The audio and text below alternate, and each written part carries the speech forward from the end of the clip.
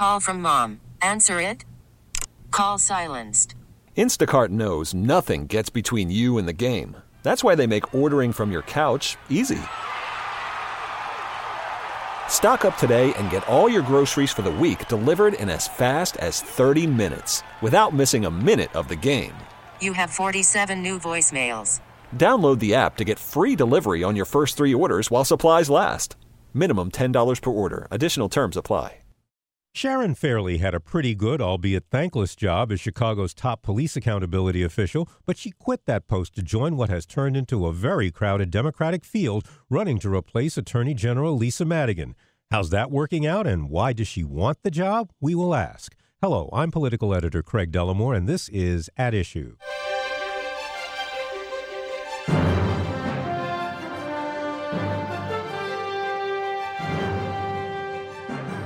Well, we've been saying this for a while now. This is the most crowded field for any of the major races that will be decided this year. If you count the Republicans, 10 people are vying to take the job that Lisa Madigan surprisingly said she did not want anymore. And my guest this week, Sharon Fairley, surprised everyone when she announced her decision to seek it. Sharon Fairley had recently been confirmed to head COPA. That's the Citizen Office of Police Accountability. It's the police oversight agency that replaced IPRA, a lot of acronyms around here, the Independent Police Review Authority. And the city council agreed that Sharon Fairley had turned the much maligned IPRA around and deserved to keep doing what she was doing. But Attorney General Madigan's decision not to seek re-election shifted the landscape, so here we are. Sharon Fairley certainly has the background for the AG's post. She was a federal prosecutor for 8 years. She's also been an assistant attorney general. She was first deputy assistant inspector general for the city of Chicago, but she is competing in a field that includes former Governor Pat Quinn, State Senator Kwame Raoul, Park District Board Chairman Jesse Ruiz, and Highland Park Mayor Nancy Rotering, who was with us last week, and a couple of other former federal prosecutors, among others. So she's going to have to work hard to stand out. Sharon Fairley, welcome back. Thanks for having me, Craig. Well, let me ask you the question I've asked the other candidates. How does a progressive Democrat stand out where there are so many different candidates who have similar views on a lot of things, but very different resumes?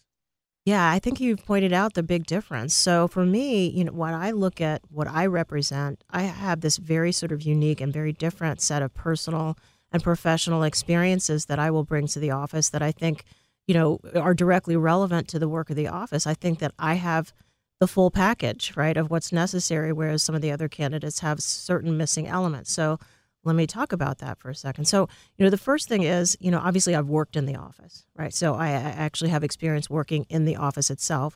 The second thing is, as a federal prosecutor, I worked on the kinds of cases that are directly relevant to the work of the agency. So I worked on narcotics trafficking, firearms trafficking, and complex fraud matters.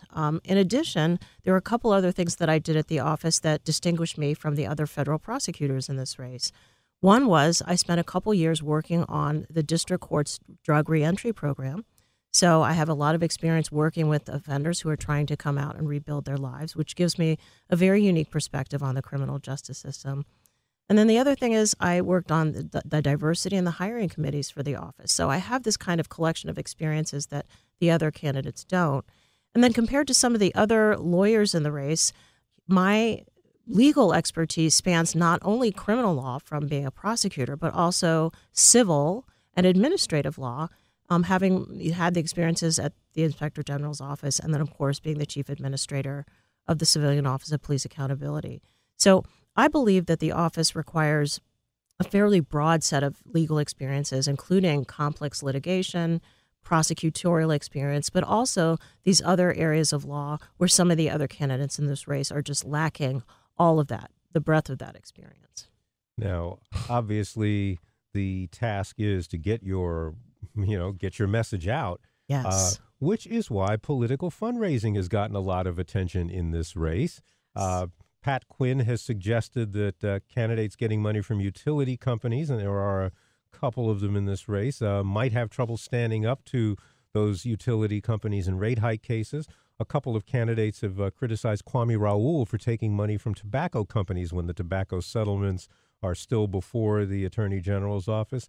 So what do you see as the pitfalls for the state's top legal official, and how do you guard against that when it's also a political post?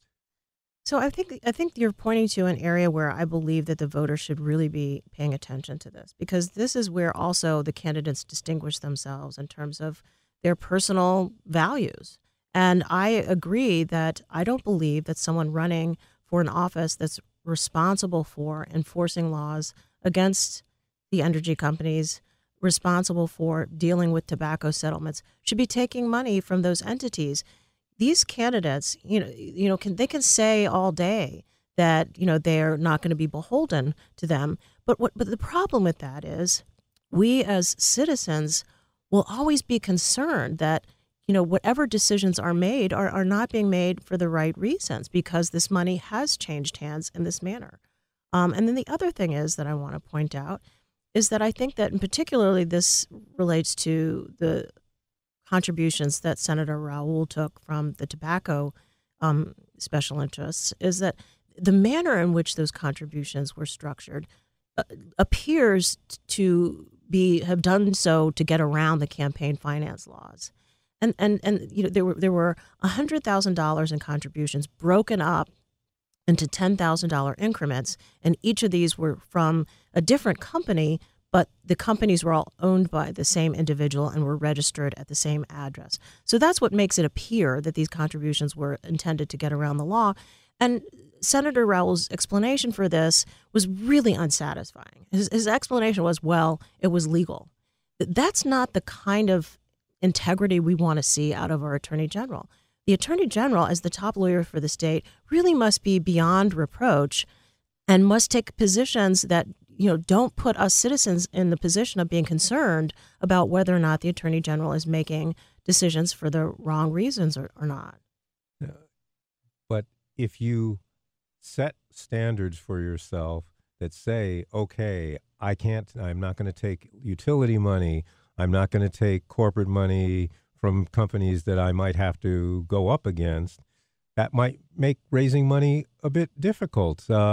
How are you doing as far as fundraising is concerned, especially when the governor's race seems to be sucking all the oxygen out of not only the financial donors, but Right. But the media attention as well? Yeah, so obviously fundraising is a big part of the job as a candidate, particularly a candidate for a statewide race, and I'm working really hard at it. But I don't think that that's any reason to change my values about it. And this is where I think you're seeing the candidates distinguishing themselves from one another. When I hear Mayor Rotering or Mr. Ruiz saying, well, we're taking this money from Exelon and People's Gas because it's a tough race and we need the money. I just find that a very disappointing and unsatisfying excuse.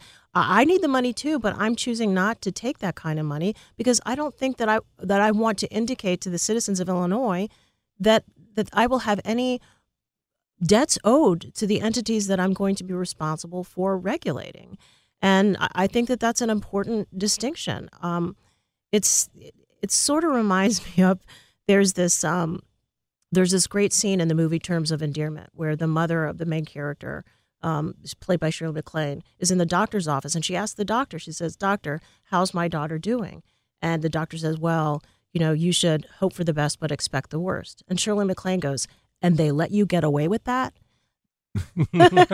That's my response to when I hear them say, well, this is a tough race, so we need the money. I'm like, are you kidding me? And you're trying to get away with that as an excuse? That's my response to that. Well, and this brings us to my next point. I want to talk about the situation that the state finds itself in, why you got into this race. You have said that you entered this race because of the failure of current political leaders to truly solve the problems facing the state.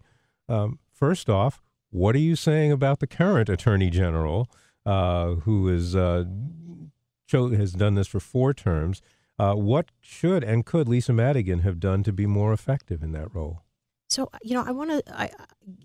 I believe that Attorney General Madigan has done some really fantastic things in protecting the citizens of our state, and she deserves all due credit for those things. She's been a very strong advocate in the environmental area. She's done a very good job in protecting consumers in the financial area, and she's also, engaged in the coalition of the Democratic Attorneys General across the state to really push back against some of the harmful policies that are coming down at the federal level. And so those are all really important things. I think as when I get into that role, I would like to obviously take those accomplishments and build on them. But I will bring a different energy and focus to the role of Attorney General. And obviously, public corruption is one area where I believe that the office can be a much more proactive and strategic about how they go about promoting public integrity throughout the state. And then also working more in the public safety realm. Now, Attorney General Madigan has done a really important first step about seeking court oversight of the reforms of the Chicago Police Department. And so I really applaud that. And of course, my having spent a couple years immersed in the world of police accountability and police reform, I'm the only candidate that has that kind of direct experience in that realm. And so I'm looking forward to building on the infrastructure that she puts in place to really make sure that we have a department that's, best in class for this best in class city that we have. But also some of the issues that are present, here in Chicago are not limited to Chicago. These are statewide issues when we talk about public safety and the challenges to public safety that communities face around our state. There are a lot of common challenges, right? Whether it's fighting violent crime, rebuilding trust between law enforcement and the communities that they serve.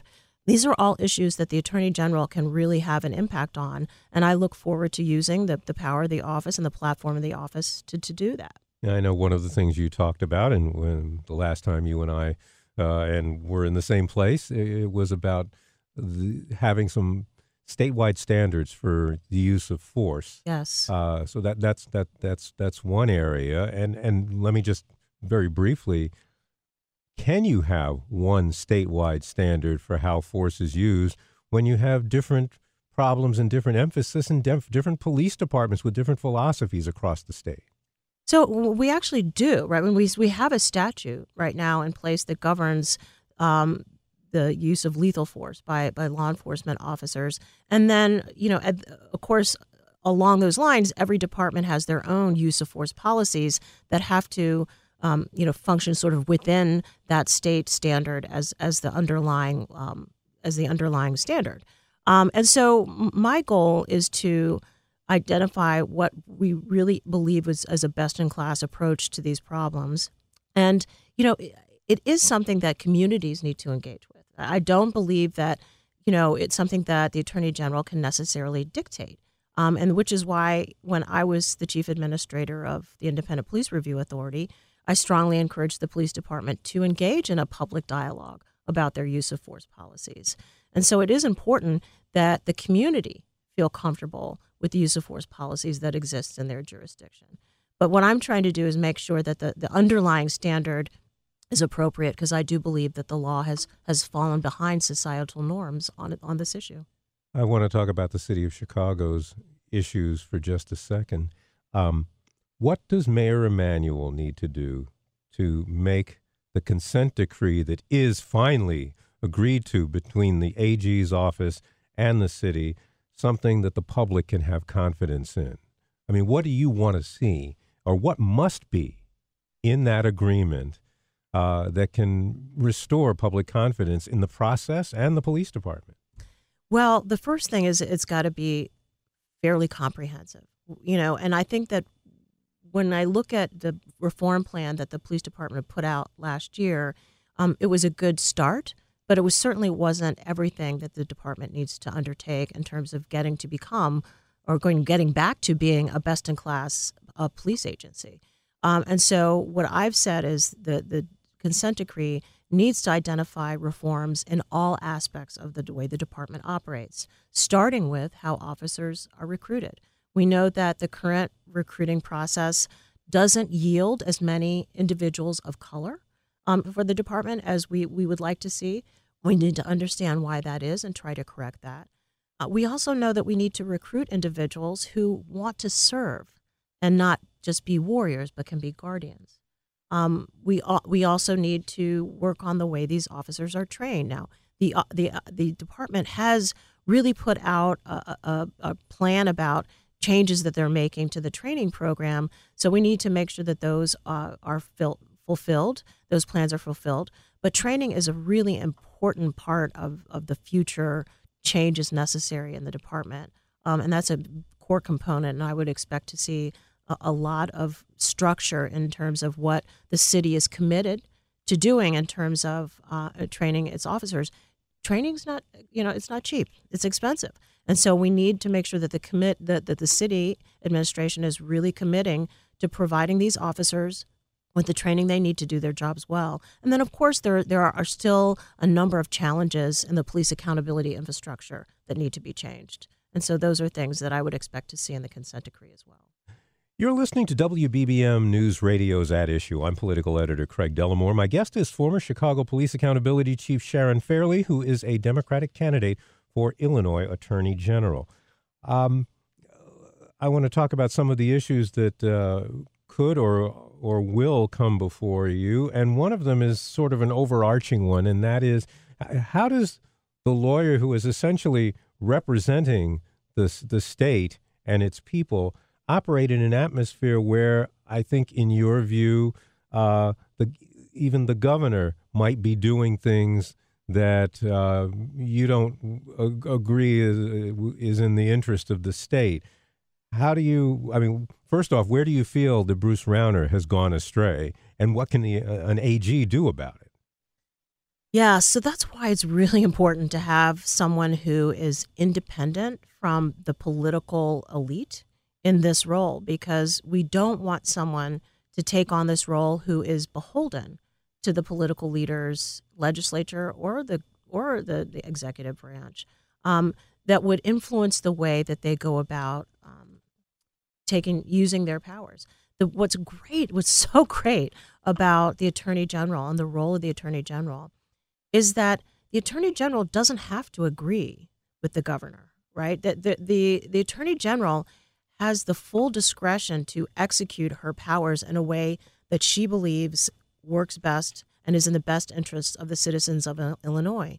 So say, for example, the Rauner administration, takes a position on, environmental enforcement, and the Attorney General doesn't agree. The Attorney General doesn't have to follow that state agency's direction on what they want to do.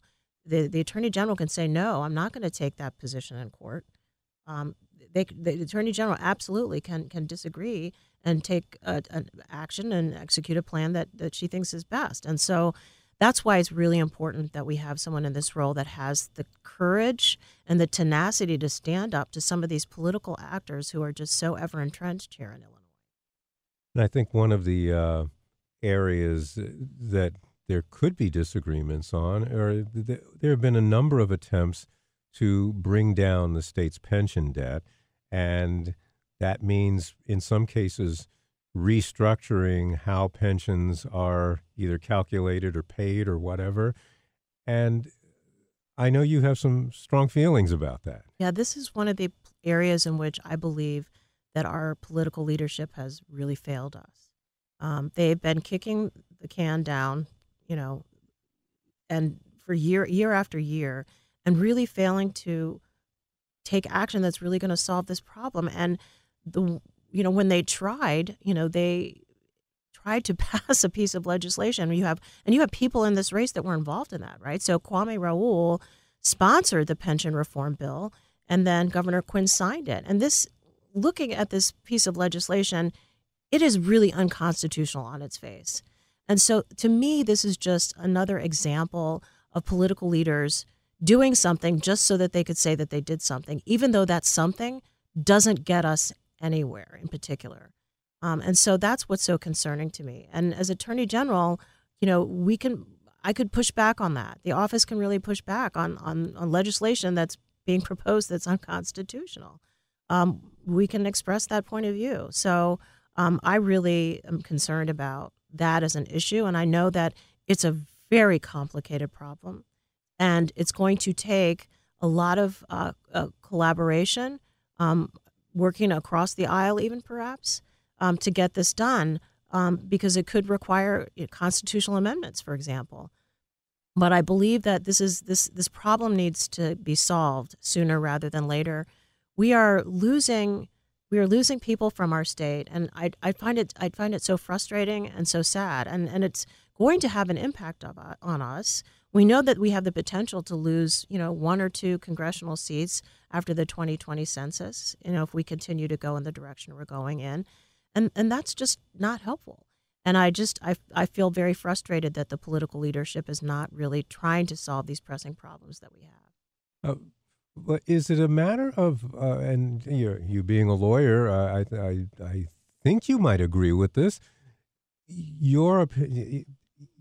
Yes, it seemed to a lot of people that legislation was unconstitutional. But in the realm of, litigation, you can find lawyers who are going to tell you, oh, no, you can do this. And they will go into court and they will fight it. And that's exactly what happened. Yeah. And how do you break past that to something that could fly when you're going to find advocates who are willing to take your case, especially for money, and fight the exact opposite of what you're saying?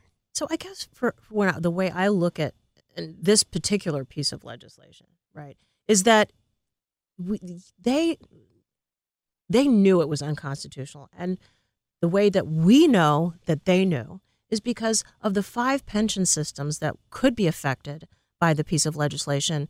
There was one that was left out, and that was the one that was related to the judges.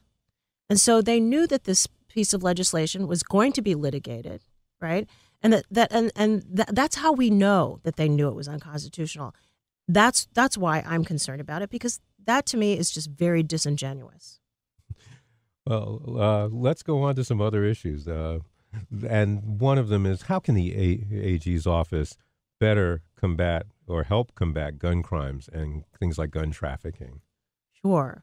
This is a real challenge, and unfortunately, there is no one solution. There's no panacea for this. So I believe that the gun violence problem needs to be approached from a variety of perspectives. So the first thing is gun laws, right? We know that we need to strengthen our laws to prevent the illegal possession of guns inside our state. We know that approximately 40% of the guns that are recovered from crimes come from within Illinois, and the other 60 come from outside. So we need to work on our own situation, which I really am hoping to support the Gun Dealer Licensing Act, for example. But we also need to be a strong advocate for stronger federal laws, because we are surrounded by states whose gun laws are not quite as strong as ours. So, working on gun laws is one thing. The second thing is enforcement.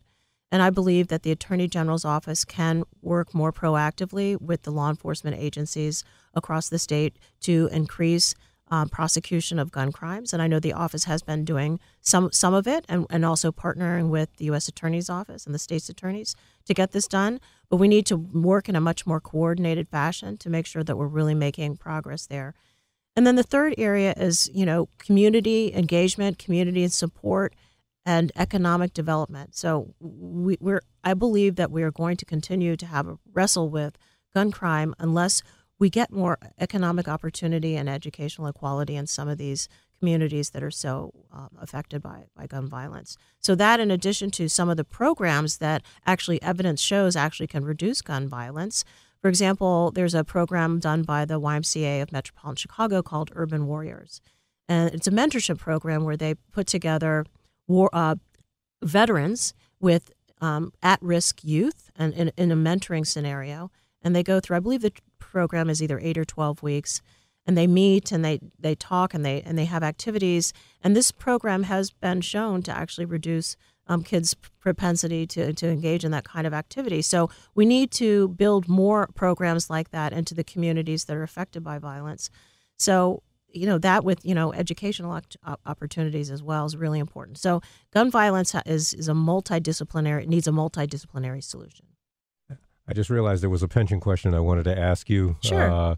So I want to go back to it for just a second, and that's because the Civic Federation came out with a sort of a blueprint for helping the state through its financial troubles, one of the suggestions was taxing retirement benefits, which a lot of states do. We don't. Right. Do you have an opinion about that? So, I would say I'm not an expert in that area, but I will tell you my gut reaction is that I believe that retirees who have sort of planned their lives around a certain amount of income, including the way their income is being taxed, is not a great solution. And I would prefer to find alternatives before I went there. Okay. Now, let me, and we only have a couple of minutes left, so we may be giving short shrift to some big topics, one of which would be sexual harassment.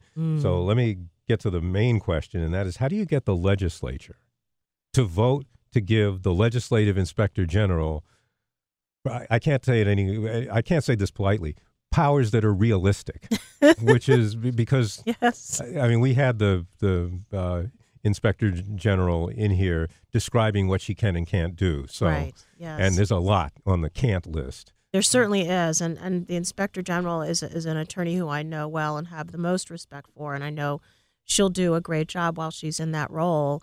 We're gonna have to get the political will to get this done, and I think the way to do that is people are going to stand up and say that they demand this of their leaders.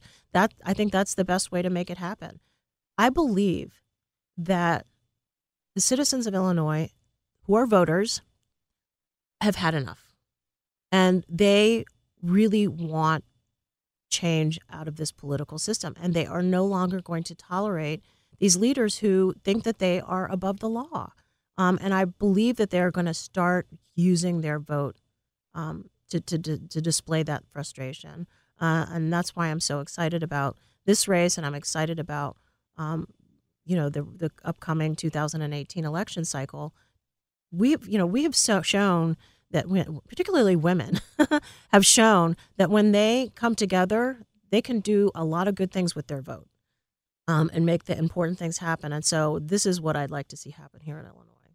One other quick issue, sort of, and that is there are bills to legalize recreational marijuana. They're at the county level. They're at the state level. What's your view on those? Sure. I believe that we should legalize marijuana, but do it in a thoughtful way. I believe that, obviously there needs to be some regulation because there are some risks associated with it. We know that marijuana use in children, their brains are still developing. I would be concerned about that. So we need to be thoughtful about what age that it becomes legal to use it. But then also we need to come up with the regulatory structure for how to make sure that our citizens are safe, right? So standards for driving under the influence, where it can be sold, those kinds of things I think need to be grappled with. And I think that there's a lot of learning that can be had from the states who have already gone down this path, so we don't have to reinvent the wheel. That will be the last word on this topic and these topics. That is Sharon Fairley. She's a candidate for Illinois Attorney General. Thank you very much for spending the half hour here. Thank you. I appreciate it. To our listeners, if you would like a copy of this program or just to hear it again, please visit our website. That is WBBMNewsRadio.com. It's actually the same website, but the address to get there is different, WBBMNewsRadio.com. Just follow the audio links. You can also find our podcasts on radio.com. I'll be back next week with another edition of At Issue, and I hope you'll be listening. Until then, I'm Craig Dellamore, News Radio 780 and 105.9 FM. We really need new phones. T-Mobile will cover the cost of 4 amazing new iPhone 15s, and each line is only $25 a month. New iPhone 15s? It's better over here. Only at T-Mobile, get 4 iPhone 15s on us and 4 lines for $25 per line per month with eligible trade-in when you switch. Minimum of 4 lines for $25 per line per month with autopay discount using debit or bank account. $5 more per line without autopay, plus taxes and fees. Phone fee at 24 monthly bill credits for well-qualified customers. Contact us before canceling account to continue bill credits or credit stop and balance on required finance agreement due. $35 per line connection charge applies. See T-Mobile.com.